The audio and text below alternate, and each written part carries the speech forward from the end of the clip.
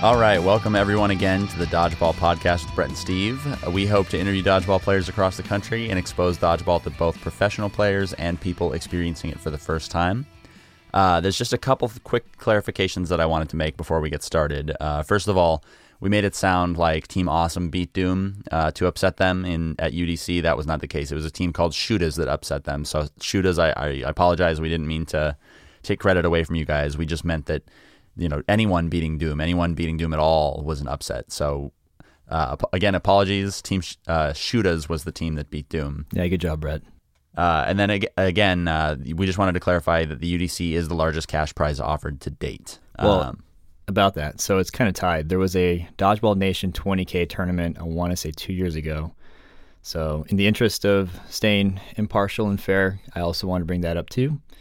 And we kind of talked about where Brett first played dodgeball at the Balls for Balls tournament in 2011. A lot of people that I wanted to give mention to, but instead of doing that, because I want to name drop all day long, what I'll do is I'll just post some photos from that event on our group page that we have now. Perfect. Speaking of. So we also just wanted to thank everyone for listening. We got a lot of great response for our first one, and we really appreciate everyone that took the time to listen. We had over 100 views in the first 24 hours, so ridiculous. Thank you guys so much. We really appreciate it. It validates us sitting in this room and talking our heads off for an hour. Which could be good or bad.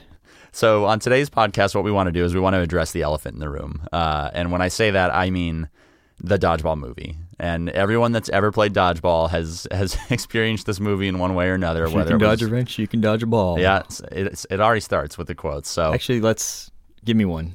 What do you always hear? I hear, you do wear costumes like the movie? Oh God, how about can you watch it on the Ojo? So everyone that has ever played dodgeball has experienced this movie in some way, whether you watched the movie before and then started playing, or whether you've been playing and then you watch the movie. Someone has mentioned the movie to you if you have played dodgeball. I think that's pretty much 100% of people across the board. And you'll probably roll your eyes. You'll be like, when is this ever going to end? And it's been 11 years. It's not going to. It will never end, yeah. So it usually goes like this. You're talking to a coworker, you're talking to a friend or a family member, and you tell them, oh, yeah, I play dodgeball. I'm really into dodgeball. And they're like, oh, like the movie? And no, it's not like the movie. Some of the stuff the movie did get right, and it is like the movie in that regard, but it's not anything like the movie in the sense that dodgeball is a serious competitive sport. It is not a comedy. Why do you think some people take offense to this? Like, why not be, okay, yeah, cool, like the movie, sure, whatever. Like, why do you think we actually take it personally? I think it's just because the movie paints it so comedically. It comes off as a joke, as dodgeball is a joke, and that's not the case anymore. Dodgeball is a very serious sport, like I said, and so it hurts a little bit when someone says that it's like the movie. So that's the thing. Like we play in a recreational league on Tuesday nights, and I really hate to say this, but my team's name is Balls Deep 2, even deeper, or this, I don't know, something really vulgar. The deepening. I can't even. Oh no. It's the coffee. I just couldn't even. But so you get all these references. Yeah. Everyone wants to make a balls joke. Everyone wants to make some kind of joke involving, testicles and balls. Go ahead. No, sorry. I was just going to say it hurts. It stings on a personal level for me sometimes because I do take it very seriously. Well, I was going to say, like, we go beyond the recreational league. You look at Brett right now. Like, he's wearing his Rampage Artichoke jersey, which we'll have to show on the page. I do love the chokies. So we do take it a little bit more seriously. It does kind of go beyond that setting for us. So I guess that's why some people tend to take offense to these movie references. Well, I'm sure that you got Steve the Pirate all the time. You son of a... Yeah, I do. Yar! Oh, your name is Steve and you play dodgeball? You must be a pirate. So we want to talk a little bit about the movie, what they got right, what they got wrong. So first of all, the movie doesn't actually show a lot of dodgeball. So Steve and I went and watched the movie this weekend. We sat through it, we took notes, and I think in the grand running time of the movie, there's probably only about like 8 minutes total of them playing dodgeball or something. I never even realized that. So Dodgeball, the movie, is less dodgeball and more Ben Stiller being Ben Stiller. Which was great. So believe it or not, the Dodgeball movie actually did get most of the rules right, which was surprising to me. I expected to go back and watch it and see all of the little mistakes that a lot of new players get wrong in the movie, but they actually got a lot right. So for example, the opening rush, they did that perfectly. You run and get the ball, you check it behind the throw line, and then you can play. And they did that, which is astounding to me because that's something that the average player just does not comprehend. Yeah, they grab the ball and they immediately start throwing. You don't do that. They got the court right. The court is more or less correct, including the neutral zone, and it looks about the right size. Granted, we can't just measure a TV screen to get it right, but it looks about right. It looked good. And then also the venue that they had would probably be the most ideal venue that would support spectators and not have to chase balls all over the place. Yeah, it's sort of like a hybrid hockey arena, which would be nice. You get the back part to jag balls for you, and you get the sides to kind of hold them in, and then you get a bunch of spectators who can see the entire court from one view or another. You know, one thing I just realized thinking about this is they kind of got the fact that women play as well. So they didn't get into divisions, they didn't get into men's open, co-ed, they just straight out one open division that some women did play in. That's true, yeah. And there are a lot of women that play, which is nice. So it's a good thing they got that right. They, in general, had most of the strategy correct. People were throwing together and blocking appropriately. And the one thing they did get wrong, though, is that they said blockers generally go in the middle to funnel balls out. But I haven't seen a team ever do that. Have you? Can you explain that a little bit more? So the movie had two people holding balls in the middle and then blocking them kind of away and out from their team, and that's kind of the opposite of what most teams do. Most teams play the corners. Yeah, I think it's the corners that do that kind of stuff. Usually the guy in the middle is the one that is probably your most athletic or agile, hard to hit guy that draws fire for you. Tim being fantastic at that. Alan Stott being really good at that. Some people you just can't hit, and so you'll unload and you realize, oh crap, we just got rid of the ball control there. So that's the boring stuff, though. What the movie got right is the boring stuff. What did they get wrong? And there's a laundry list of things here, so we'll kind of sum them up to what is the biggest wrongs in the movie. I could take you to a dark place, Brett, about what they got wrong. So first of all, the thought that huge guys can throw a ball hard is totally lost. It's right, Michelle. Yeah. Blade, laser. I mean, taser. all of the Cobras, all of the Cobras are just huge and muscled. And now I'm not saying that people with huge muscles can't throw a dodgeball, but in general, you tend to see more of the pitcher type, people who can throw hard, tall, long, lanky, a lot of fulcrum action, a lot of lever action on their arm. It really is like that saying: the bigger they are, the harder they fall. It's if you're this big, massive dude that can't move, or female that can't move, you're going to have a hard time staying alive. Because, yes, you may have a cannon, but people that know what they're doing are going to take you out pretty easily.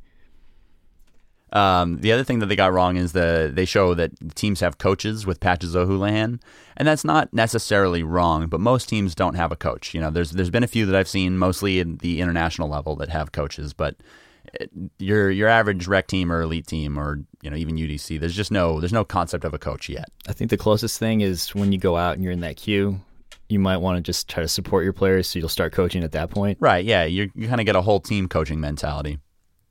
Sudden death. That's wrong. God, don't even. So this is the wrongest part of the movie, in my opinion, is the sudden death scene. So if you haven't seen it, what happens is it comes down to a one-on-one situation. White Goodman throws at Vince Vaughn's character, and as he's throwing, he steps over the line. So they let the throw count, so Vince Vaughn is out, and White Goodman is also out because he stepped over the line. So what they do is they have to both stand in a triangle, and they just stand there motionless and throw a ball at each other. That's just not. I've literally never seen that in all of my days playing dodgeball. I've never seen anything even remotely close to that. When it's one-on-one, you just play dodgeball regularly. That's well, we had sudden death in our league, and this is kind of like the beauty of dodgeball is you can kind of have your own variations. So if a game would be prolonged, we would have sudden death in which we just increase the neutral zone. So instead of having somebody stand in a triangle and be motionless and play, we just opened up the venue a little bit more, and that made it more fun and exciting. But under no circumstances will you ever see something like Dodgeball, the movie Sudden Death Dodgeball, ever. Yeah, it's just not a thing. The other thing that is just egregious, in my opinion, is the idea of wearing costumes to a dodgeball tournament. So during the movie, there's the Lumberjacks, and there's this team that looks like they're a bunch of drug dealers or something. You know, it's just everyone's wearing these costumes, and it's just it's ludicrous up and down, and that's just not a thing that you see. We do wear uniforms. Everyone's got their team uniform, but it's not a costume. Well, in competitive dodgeball, it's not a costume. Right. There's some rec leagues that you'll see people dressed up as weirdos, and you get the occasional weirdo that shows up to a tournament dressed up as a Superman, like Super Dave or Dave Benedetto would always treat us to 1 year of some kind of costume. So that'll happen, but for the most part, there are rec leagues where they do dress up, and on Halloween I've seen people play in costumes. There's nothing wrong with that, but well, that's fair. Yeah, at big tournaments, at a big tournament like the one in Las Vegas in the movie, you just don't wear a costume. It's just not a thing. No, you're there to win, not to look weird and get laughs. So speaking of laughs, what was your favorite scene in that movie? It's got to be the scene where White Goodman shows up at Kate's house and is trying to flirt with her to get her to not play at the Average Joe's. He was turning on the charm. Yeah, I mean, there's just so many great things in that scene from top to bottom. You know, he shows up, the outfit he's wearing, he knocks on the door. Vince Vaughn shows up right after. It's the scene where he tells her that he can get real freaky naughty. And then he also says, "Nobody makes me bleed my own blood." He rides away on a scooter with Michelle, flipping them off. I mean, it's just the entire scene is great. It's by far my favorite scene. I just love how he snaps his fingers and then just like Michelle was just waiting on his scooter, 3 feet away behind a hedge. Like, was he going to camp out there while they proceeded with their courtship if he was successful? Like, I think it just goes to show that Michelle is the ultimate homie. There's no doubt. How about you, Steve? What was your favorite scene in the movie? So my favorite scene is when the older guy on Average Joe's, he's left alone and he's a scared little rabbit in a corner, and then he sees his wife flirting with some dude. Yeah. And then he remembers that Rip Torn's telling him to get angry, you gotta get mean, you gotta get nasty, and he just I don't know what happens, but he just starts flipping out, and he ends up taking out the entire Flying Cougars team by himself. And it's just funny to see the nicest guy in dodgeball turn completely berserk, for one. But for two, for people that play dodgeball, you're going to have those moments where you kind of do flip out, and some people may black out and you'll wake up and you realize, oh my God, we won. I, in particular, will sometimes do that. I've been known to level out the playing field in a couple of seconds because you're just on, and everything works out your way, and you ended up taking on 1v5, 1v6 big wins, and that's always fun. It is really cool to see that. It is.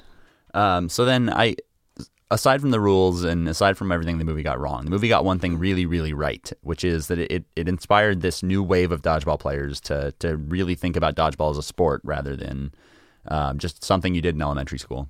Yeah, and that's, to be honest, what we can say whatever we want to about the movie, but if not for that movie, we probably actually wouldn't even be here today in terms of playing dodgeball, because it spawned so many leagues and organizations and interests that it filtered out the crazy and gave us this refined, awesome product that we know as competitive dodgeball, which would be elite. Not to always talk up elite, but it came from Dodgeball the movie, let's face it. Yeah, and so what I want to do is I want to cut over to Mark Acomb. We got a chance to interview him and correctly learn how to pronounce his name. So we'll go into his interview. He's one of the best figureheads in dodgeball to talk to because he's fun and he's got a real passion for the sport. So let's cut over to that. All right, so go ahead and introduce yourself, and for most of us out here who always butcher your name, what's the correct way to pronounce it, please? The correct name, the correct way to say it is Mark Acomb.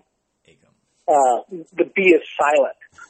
I know other people, they call me Mark Acomb or Acomba.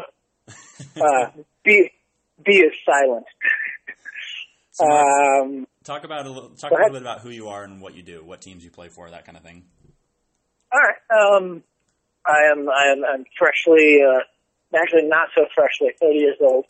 I'm the team captain of Riot, and I am the owner, and I don't know whether you call me a CEO or president or whatever of Elite Dodgeball.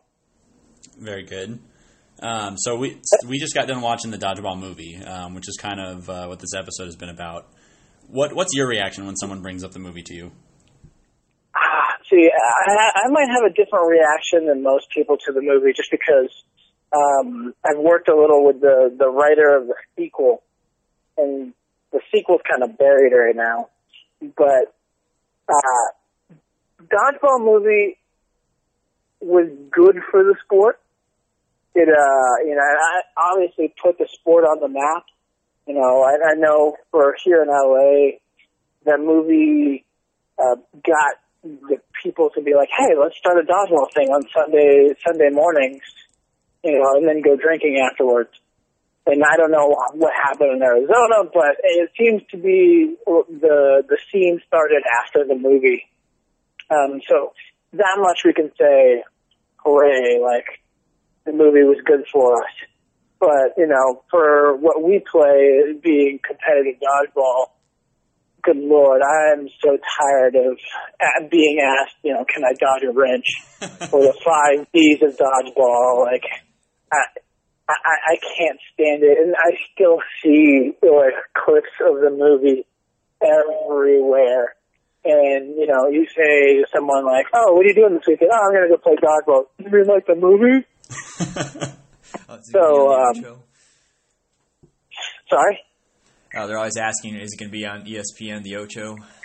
Oh, the Ocho, there's so many, good for the movie for having so many memorable moments, but, great for how many, dumb questions you have to answer. Like, I grew up in the Middle East, so I was always asked if, I grew up lived in a pyramid or rode a camel to school. So this is just, an extension of, all the dumb questions I got asked. So, now everybody asks me, oh, is it on the Ocho? Yeah, exactly. So, the movie was good for the sport. Do I love the movie? I might be one of the few people I don't love the movie. Fair enough. And with the second movie, in development, I talked to the writer and I was like, please, just not another wrench or 5 Ds of dodgeball.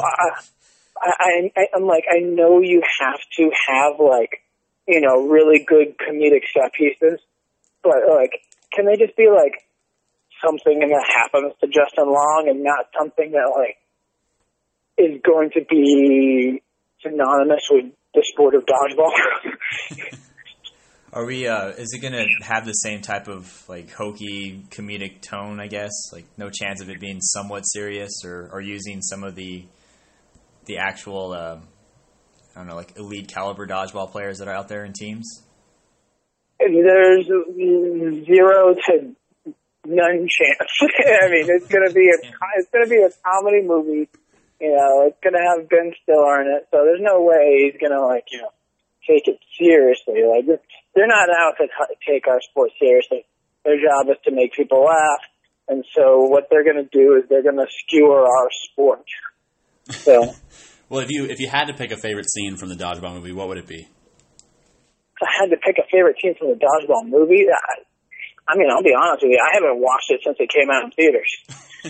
Yeah, we had to go back and watch it today to even remind ourselves, so. So I remember, there was, the Vipers and the Average Joes. Yeah.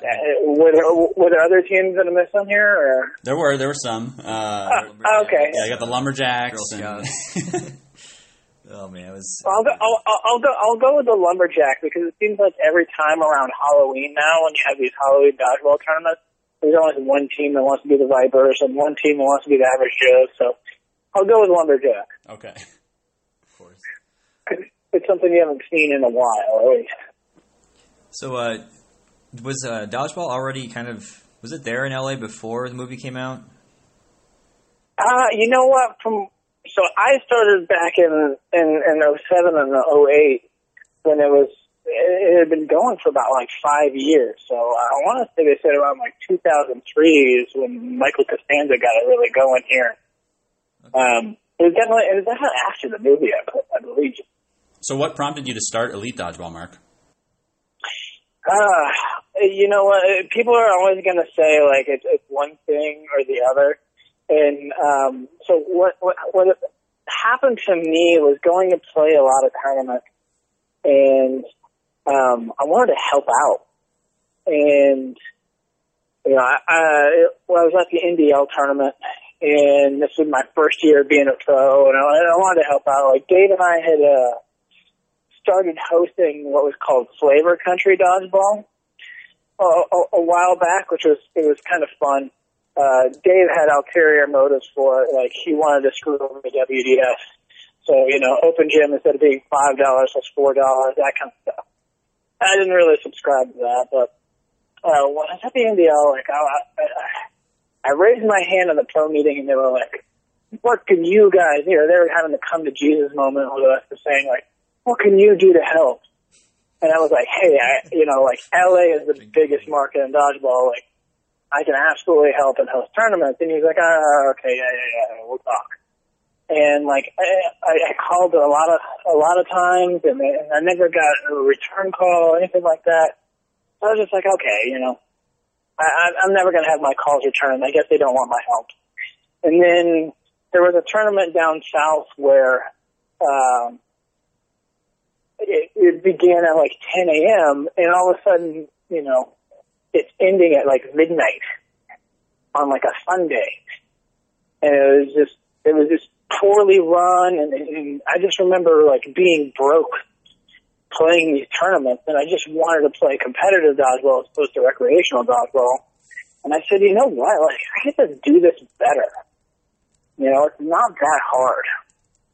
So, I called up, I want to say Serge, I called up Bill, I called up a couple of the other team captains, and I said, listen, I want to host a tournament. Let's do it like a buddy's poker night.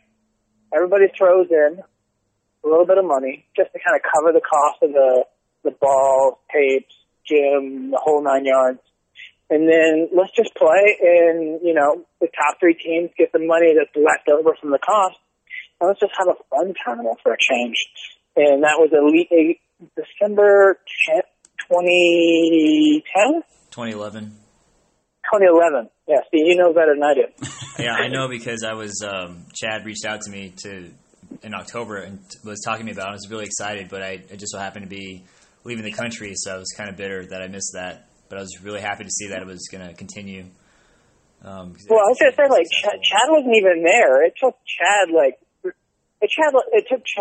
a year and a half to finally play Elite.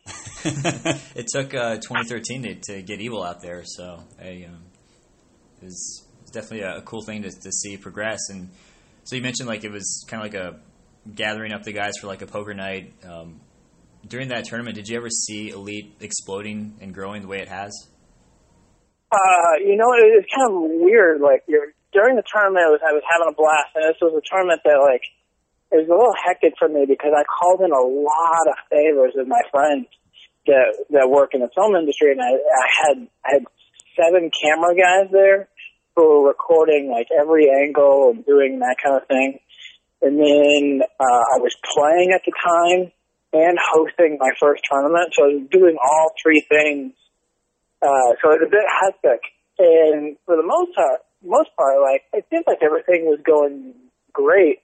And then we all went to the bar afterwards, and everybody was like, wow, we need to do that more often. Can we do a lot more? I was like, oh. So we got great feedback. The players, the rules are always a work in progress. So, they were like, hey, let's add headshots, let's add this, let's add that. And, everything was reasonable. So we added that, and those are some of the, core things about Elite now. But I had no clue that it was going to grow into something bigger. I thought this was just going to be something that we do like 3 times a year in LA and just, have the same 8 teams.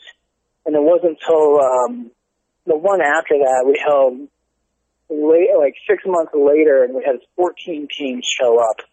And it was a bigger tournament down in Orange County.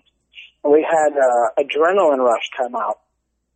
And Adrenaline Rush was coming from Dallas. But Glenn Spacer from Chicago came out to play, and he was on the council for the NDL, and he came out and he was like, "This is how dodgeball needs to be, for the player, by the player. It's not expensive. I mean, someone can afford $30 to play a day." And so that moment, he came to me and was like, "Listen, I want to help you with Elite. Like, this is how it should be done." And I said, I can't have you help me. You're a member of the NDL. And he's like, but I really want to help and do this. And I said to him, I actually refused his help. And I told him, all the things that you want to do and everything like that, try and get done in the NDL. And I'm not trying to do anything special with this or crazy. And I said, go back to Ed, ask him, do all those things. I'm sure he'll take suggestions. What ended up happening was all his comments and concerns and everything fell on deaf ears. And I said, if you were rebuffed by the NDL, then we can work together. But I wasn't going to poach him. So there's a lot of stories that I seduced him to the dark side or whatever. But no, it was a matter of I actually told him no. I said, no, go do this with the NDL, and you know what? But if they refuse you, then yeah, let's try and figure something out. And then that's when I went up to Chicago. I said, hey, let's hold one there, and a lot of organizers are a lot of talk. But I said, hey, I'm going to go host one there, and I went there and we hosted the North. And once that happened, that's when I started getting calls from people in the South and the East asking me to bring it to the different areas, and it kind of ballooned from there. I bet that's when you finally got the NDL's attention, unfortunately. Oh, they apparently I had their attention from the get-go. They just didn't think I had it in me. Huh. Oh well. Well, they're clearly wrong because from there it's blown up to what it is now, and you fly all over the country. You spend money out of your own pocket. You work hours and hours setting up these tournaments for everyone. How is it that you suffer all that stress and still love dodgeball as much as you do? It's kind of strange. As lame as it's going to sound, it's one of those things where if you love it, it doesn't feel like work. So I genuinely love the sport of dodgeball. And it's kind of a unique thing. In my career, moving up is a matter of hard work and equal parts luck. But the one thing about dodgeball is if I want that ball to roll up the hill, I push it. It's all about how much effort I want to put into it to move it forward, and I'm in complete control of that. So, it's kind of gratifying if I'm you know what? Screw it. We're going to go to Baltimore. We're going to open up the East Coast. You just do it. You don't have to wait on anybody. You don't have to have everything fall in place or, luck of the draw. It's just a matter of just doing it. So, how I manage to do it is I usually spend nights working on stuff, looking through rules or trying to figure out or contact teams that we can start networking with and get enough teams in a new area to put together a new tournament, or having to do a lot of searching to find new venues and find us better insurance and stuff like that. Gotcha. Do you think you'll ever actually get to experience an elite event as anyone other than the commissioner? You're not running around, you're not stressing out, you're not making sure that everything is going A-OK. You can actually just play like the rest of us get to. Do you think there'll ever be a day where that can happen? That would be really, really, really nice. But what was funny was Vince was just telling me about a tournament that he wants to do in June, and he was telling me that, we could take it over and we can run it. And I was like, wow, that would be really, really, really awesome. And then I thought for a second, and I said, you know what?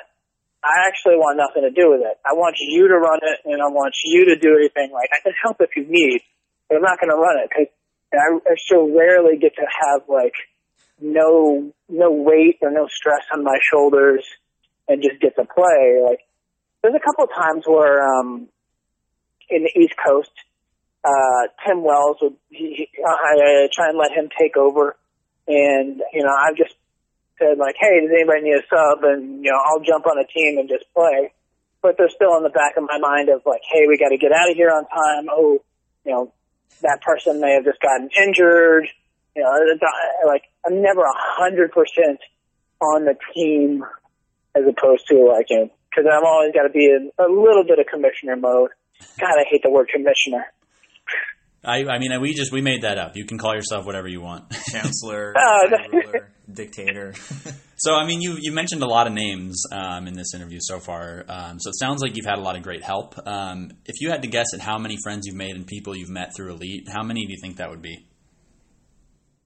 Good Lord. What's funny is I'm one of those guys who's like kind of weird about Facebook in the sense of like, I don't just add anybody. It's one of those things where like, oh, okay, you've definitely been to one of the tournaments, or like, okay, I've definitely met you, you're a team captain or something, like, definitely been on one of the teams, and that's when I'll add you. And I want to say, like, I'm at like 1,000 people. I think like 90% of my friends are dodgeball, and it's kind of been very strange in the last 4 years. There's a guy who was just playing in recreational years before, but going to do Elite, like, and I'll full disclosure here, I am the worst at remembering people. If I've written your name, I can remember your name, but I like faces, I'm terrible with. And full disclosure here, Brett, I got you and Ethan mixed up for like a year. You and everybody else on the planet. I don't know how that's possible. No joke. It was the rec specs that helped. But what's funny is like now, like, if sometimes like when I'm even traveling to the East Coast or whatever, I'll run into someone in the airport. You know, it might be a guy from the South region, and I'm going to Baltimore, and I'll be like, "Hey, Mark!" And it's like I run into so many people, dodgeballers now, that it's kind of amazing. And my fiance, however, is annoyed as hell because now, like, if we go out to dinner in LA or we'll walk into the grocery store or whatever, like, I can guarantee I'm running into a dodgeballer, and she's like, "Oh, great, another dodgeball conversation for the next 5 minutes." Nice. So, Mark, what is your vision for Elite? Where do you want to take it? The vision. I kind of want to keep it growing. I still, we have north, south, east, and west, but I want to grow it to the point where we have, I'd like a minimum of 6 regions. Get a northwest region, a southeast region, maybe even another, like a central region to get that, like, Kentucky, Tennessee, Memphis area, or, get those St. Louis guys so they don't have to either drive up north or drive south. Where I really want to see this sport go is, back in the day there was Extreme Dodgeball, a show on Game Show Network. And from what I've been told, the production company, it was doing, the show was doing great for the production company, but there's kind of a problem with the players, and there was a problem with, the production company got a better deal to go do a bigger network show. So they kind of dropped that and went to go do, I want to say it was something stupid like, the Swan or whatever, like the cosmetic surgery show, or something equally as stupid. Oh man, okay, I remember that. But I want to get dodgeball back on the map. And here's my vision. My vision is I want to see dodgeball be like the UFC. We get to see a little bit of the players and get to know who they are, and then we get the cameras, get to follow the teams, and we get to watch a game in, all of its glory, multiple camera angles, we can have replays, that kind of stuff, in a perfect world. And then I would love to see another show, where it's kind of like was it the Ultimate Next Fighter or whatever? Mm-hmm. Where, we have elite teams traveling to new areas to play, teams that want to, like, step up and play in elite. They've got to, like, qualify to get in. So, one show feeds the other. That would be pretty cool to see. So, eventually, like, where I see Elite Dodgeball going is going into that, like, that premiership soccer model where there's an A group and a B group. And if it's a 2-day tournament, the guys on Saturday, the top 2 teams get to play in the A group on Sunday. And the 2 teams that have the worst record on day 2 have to go back into B group. So there's kind of like a constant balancing. That would be where people cool. are fighting to be in the top. You can see a lot of opportunity for drama there too. That'd be neat. So Mark, what's the one thing that anyone that supports Elite Dodgeball can do to help you get there, to help you put on a better tournament, make it a better organization? Oh, okay. I'd say 2 things. One thing, we were just dealing with, cheating in the UDC. That's not a big thing, but refs. I wish more teams, and reffing is not fun. It really isn't. But referees and the people who do line judging, just in general, like getting people to the right place at the right time is one of those things, like just in the actual tournament days, it's one of those things that can make everything better. A good example is like Gridlock. They won the CAPS award this year because, I print out a schedule for every team and I highlight where they need to be at all times. And, after like 3 years, it was the first time I've ever seen a team hold the sheet and go where they needed to go and do what they needed to do at the right time. And I even had Rise of Brutality doing that kind of stuff because, they realized that they're winning all these tournaments, but, the ring is an awesome thing to win. So, like, how great would it be to be the team that wins, the most liked and the CAPS award and the championship? That hasn't been done.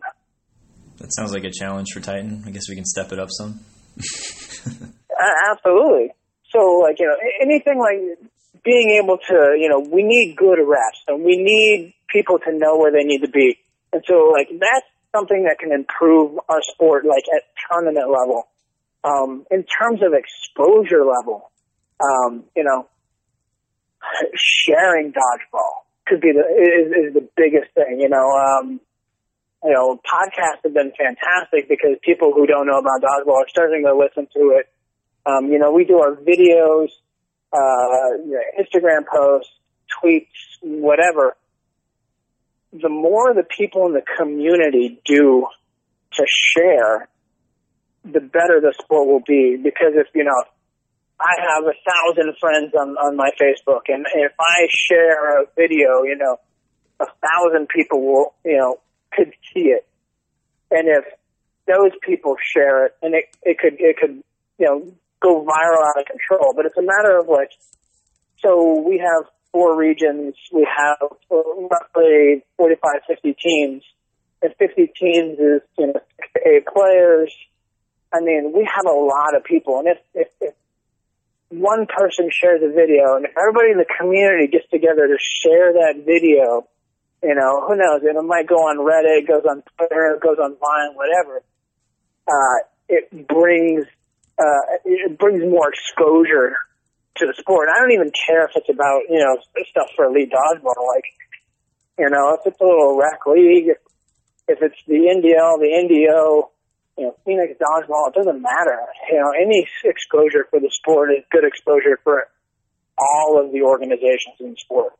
I agree. So, I would love to see, if someone, for example, Vince posted a video from the other night where like Jake Mason from WeHo Dodgeball and Alex Alvarez were doing a showdown, and I was unfortunately hitting the nuts as the referee.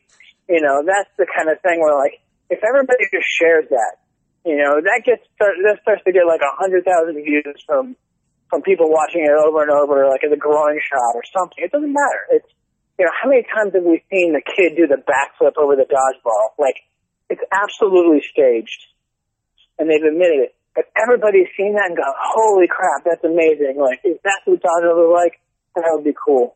If we have, thousands of people sharing and posting and getting the sport out there, then that will build our sport to a much higher level. And that will start to get TV executives, sponsorships, and it's going to raise their eyebrow to go, maybe there's this whole other sport that we're not paying attention to yet. Makes sense. It's funny you mentioned the kid doing the backflip, because I remember sharing the Andrew Ketchum headshot clip over and over with all kinds of friends to show them like how serious dodgeball can be, and it was pretty cool seeing that on Huffington Post. So no, that was amazing. But like that video is hilarious because I can always point to it as when we were at the Ultimate Dodgeball Championship for the trampoline stuff. I pointed it out to a couple of teams like, oh, no, we play a real dodgeball. No, real dodgeball. I was like, no, this ball hurts. This ball flies much farther. This ball will give you a concussion. It's a totally different game here. My favorite video is you beating Payan in a wheelchair. I don't think it gets better than that. It's one of my proudest moments. That needs to get shared. That needs to go to Sports Center top 10. As a matter of fact, when I get off the phone here, I'm going to tweet that to them just because I want to see if they'll bite on it. I can only hope. That would be, if I got on Sports Center, that would be a dream. So. But you might either make it on the top 10 as a wheelchair bound guy who wins in dodgeball, or you make it to the not top 10 as Payan gets beat by a guy in a wheelchair. I would take either one. Fair enough. Well, thank you so much, Mark. We really appreciate you giving us your time and coming on the show. No problem. Anything I can do to help. All right. Well, we'll hold you to it. We'll keep you in mind, okay? All right. Sounds good. Thanks, Ed. Thanks, Mark. Have a good day. Mark. All right. Bye.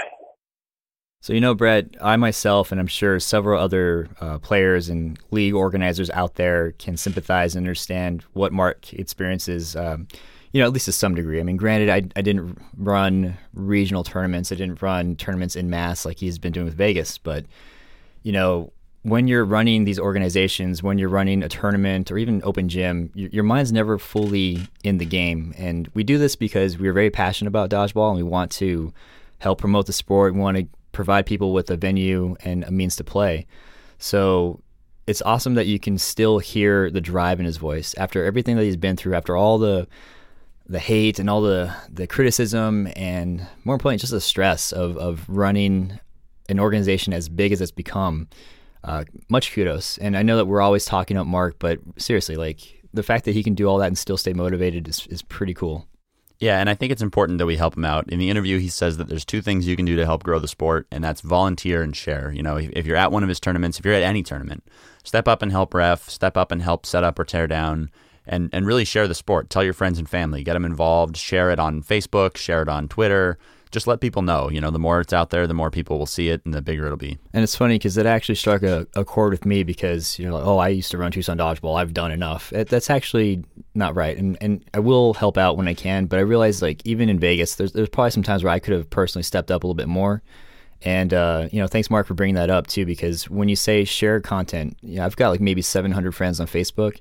I'm not saying every single person's going to see these movies or these videos, but if 3 or 4 do it and they share it, it really kind of goes to show you that when Mark says share to make a difference, it really will. And it's not just Team Evil games, not just Titan games, it's everything. So I personally am going to take away from that interview and try to share more and just be, guys, listen to this stuff, listen to this podcast, watch these videos. Here's an awesome announcement, that kind of stuff too. So absolutely. Which brings us to the second part of our segment here, which is the future of dodgeball. Where is it going? Mark talked a little bit in the interview about growing elite specifically, but dodgeball is just growing in general. There's a few organizations that are always getting bigger. There's a few, every rec league that I know is always trying to get bigger. And quite simply, nobody really knows yet where dodgeball is going. It's not apparent that we're driving toward one style of ball or one style of league or so, what have you. But it is growing, and so eventually, they're just going to keep getting bigger and bigger, and we'll be able to make some decisions like that. But for now, it's just about growth. What do you think is going to happen if they do drop Dodgeball 2 on us, if there is a sequel and it does come out within the next 1 or 2 years, do you think we're going to see another wave like we did back in 2004? We very well could, and I hope we do. I hope that. So Steve and I, one of the things we always like to say is we like to talk about 12-year-olds that are out there right now who might see the second Dodgeball movie and say like, oh man, I really want to play Dodgeball. Like, how do I get involved? And to think about these 12-year-olds coming up and being better than us and, starting out. Steve and I are getting older, so, especially Steve, he's turning 42 this year. So Son of a... I'm 32, first of all. I know that's ancient, but still. It's fun to think about kids coming up and just beating up on us a little bit. So, you want to talk about little kids and interest. Obviously, that is the future of the sport, but I wanted to mention a couple of years ago, there was a tournament where Justin Acton was playing catch with some kids, because we always share venues with like other sports events that are going on, and you will see parents and kids that are playing in volleyball or whatever the tournament is, basketball. They always like come over to our side and they're like, what are these grown adults doing? But it's cool because now you're seeing people interact with them. You're seeing today's equivalent of professional athletes in a sport interacting with kids, and I think even some people ask for like autographs and stuff, and that's just wild. Yeah, I mean, it's really cool to think about. And it really lends back to the idea that dodgeball is family, hashtag dodgeball family, if you will. And so, everyone that has ever played dodgeball is in kind of a cool fraternity where, we all play for each other and we all play with each other to help grow the sport. So it's important, like I said, to spread the word, and it's important to get it out there because I've met a lot of really, really cool people, just like Marcus said, and Steve's met even more people than I have through dodgeball, and it's a cool experience to me. One thing I wanted to mention, talking about the future of dodgeball. So we're competing in Vegas, and you suffered a pretty gnarly injury. It's amazing that something that we were playing and engaged in was actually streamed live. And what's even more amazing is people were watching that we didn't even acknowledge. We didn't know about it. So like, remember when somebody messaged you and asked if you're okay? Like, isn't that crazy just to think about? Yeah, I had a few people message me. It was streamed live, so people saw me get hurt, and I was down for a few minutes on the court. And within minutes, I had people messaging me saying like, "Hey, man, are you okay?" Through Facebook. "Hey, I saw you get hurt. Are you going to be okay? Are you going to be able to play some more?" And that's really, really cool to me. That on a personal level, the fact that people across the country, some of whom I've never even met, reached out to make sure that I was okay from a dodgeball injury of all things. Like that's really, really warming into my heart. Well, Phil's aside, I'm just stating that the fact that dodgeball has grown to the point where people are actually tuning in to watch a live match take place because they understand it's there's something in it that they actually want to see. Yeah, even if they're not a part of it, it's something that they feel like they're a part of. Exactly. So the other part of that is pretty cool is when Team USA recently won, they all got tattoos, and they all did it together. And what was cool to me is the tattoos they got, at least from my perspective, didn't celebrate their winning, but they celebrated their winning together. That team had a really, really a strong sense of unity that they were able to celebrate, which is very cool to me. Imagine that happening your first day of open gym, thinking that, I'm just going to play a couple of games and then be on my way to, I now have like 8 other brothers that I was on a journey with, and we represent the U.S. and we won, and this is probably an amazing feeling. Like it's really cool. It's neat. So that brings us to our next point, which is I want to get back to growth a little bit because the two big organizations that I see growing, and I'm not discounting UDC here. UDC is still young; it's in its infancy, but it is growing. But it's not really driving change the way that Elite Dodgeball and the NDO or WDBF are. The NDO is the National Dodgeball Organization, which is the American side of the WDBF, which is like the World Dodgeball Federation. Yeah, exactly. So gotcha. The WDBF is essentially the closest thing we have to Olympic-style dodgeball, where you have international teams representing their countries. They're selected by a committee. So it's the closest thing we have to an Olympic sport, and eventually dodgeball might get to be that to an Olympic level and potentially even in the Olympics, which would be very cool. So it is always growing toward that. Elite is more of a national-based organization, so there are multiple regions across the country where teams that win in those regions represent those regions and come to a national tournament. So I don't want to call the Elite Dodgeball tournament a feeder system for WDBF because that's not really the relationship those two have. but it kind of feels that way. It kind of feels like that's what we're going toward, where we're going to have some kind of national organization feeding into an international organization at some point. Do you agree? Yeah, and there is a type of feeder system, and we might have touched up on it a little bit last week, where you come in playing dodgeball you see a flyer, a friend brings you out, whatever. You play open gym for a couple of days and you like it. Then you join a league, then you join a tournament, then maybe a traveling team picks you up, then you go compete, and then you realize, oh wow, well if I want to go a step above elite right now, it's going to be foam, it's going to be the U.S. team. And so maybe it's not a direct feeder system, but there is a system in place, maybe unofficially, that does exist. Yeah, and it's not to say that a foam dodgeball supersedes a rubber dodgeball. That's not the point at all. The point is just that, there's kind of levels that you step up to. There's only 8 spots, effectively 9 spots on Team USA. So if you want to represent Team USA, you have to represent your region, and then you have to represent nationally at the elite tournament. And that's kind of what people are looking at when they're picking Team USA, is they're looking at all of these great talents that play rubber and foam and no sting and all of these styles of dodgeball, and they're kind of picking them up from there and saying, come show us what you can do with foam, and we want to see how good a dodgeball player you actually are. What I thought was really cool, and at first I thought it was actually hokey, but I kind of opened my eyes to it a little bit, was in addition to like your skill as a player, it's, are you going to be a good ambassador of the sport? Right. And the fact that they're concerned with how you represent yourself and the team says a lot about the professional vision that they have. Well, anybody that's ever represented their country in anything knows that how important it is for you to represent your country well. Nobody wants to make a fool of the United States of America. I get briefed on that all the time. Hey, don't be that American airman. Now it's don't be that American soldier. Make us look good. And you just roll your eyes. Yeah, of course. But there are actually people that do abuse it, and it's just kind of cool seeing that. Like, we want to be portrayed well. And it's especially cool seeing all of the players across the country that want to portray, or that want to portray America well. They want to get on Team USA, and they want to be the ambassador, and they want to show, how honest they are and how humble they are to be there. And it's a cool thing to see from the players' perspective that so many people want to represent America in dodgeball. Yeah, and for the longest time I was very anti-foam. I am like a hardcore rubber fan. Like, I've always loved rubber. But to know that there was a dodgeball team out there representing U.S., like, I actually had a vested interest in how they're going to win. Well, how they're going to play. They won. That's where that slipped. But it's just really cool to see that develop after all these years. Brett makes these jabs that I've been playing for a long time, and I have. And I've seen, I have seen organizations pop up. Let me interrupt. So Let me just put it this way: when I met Steve, he didn't have gray hair, so that's how long he's been playing. Guy, I've had gray hair since I was 10 years old. Like, it's just a thing. I'm not. Shut up, Brett. But I've seen organizations promise the world and deliver jack diddly doodly. Okay, guys, I've had like 2 shots of espresso, so I'm actually kind of perky this morning. I guess this is going to be the rule moving forward. But without naming any names or organizations, there's been at least 8 or 9 that have just popped up, dissipated, and it's good to see stuff stick now, because the movie wave is gone, and what's remained is what's actually going to stick around and what's been around for a couple of years. Yeah, and I think we're kind of in like a second movement of dodgeball growing, which is this hashtag dodgeball family idea.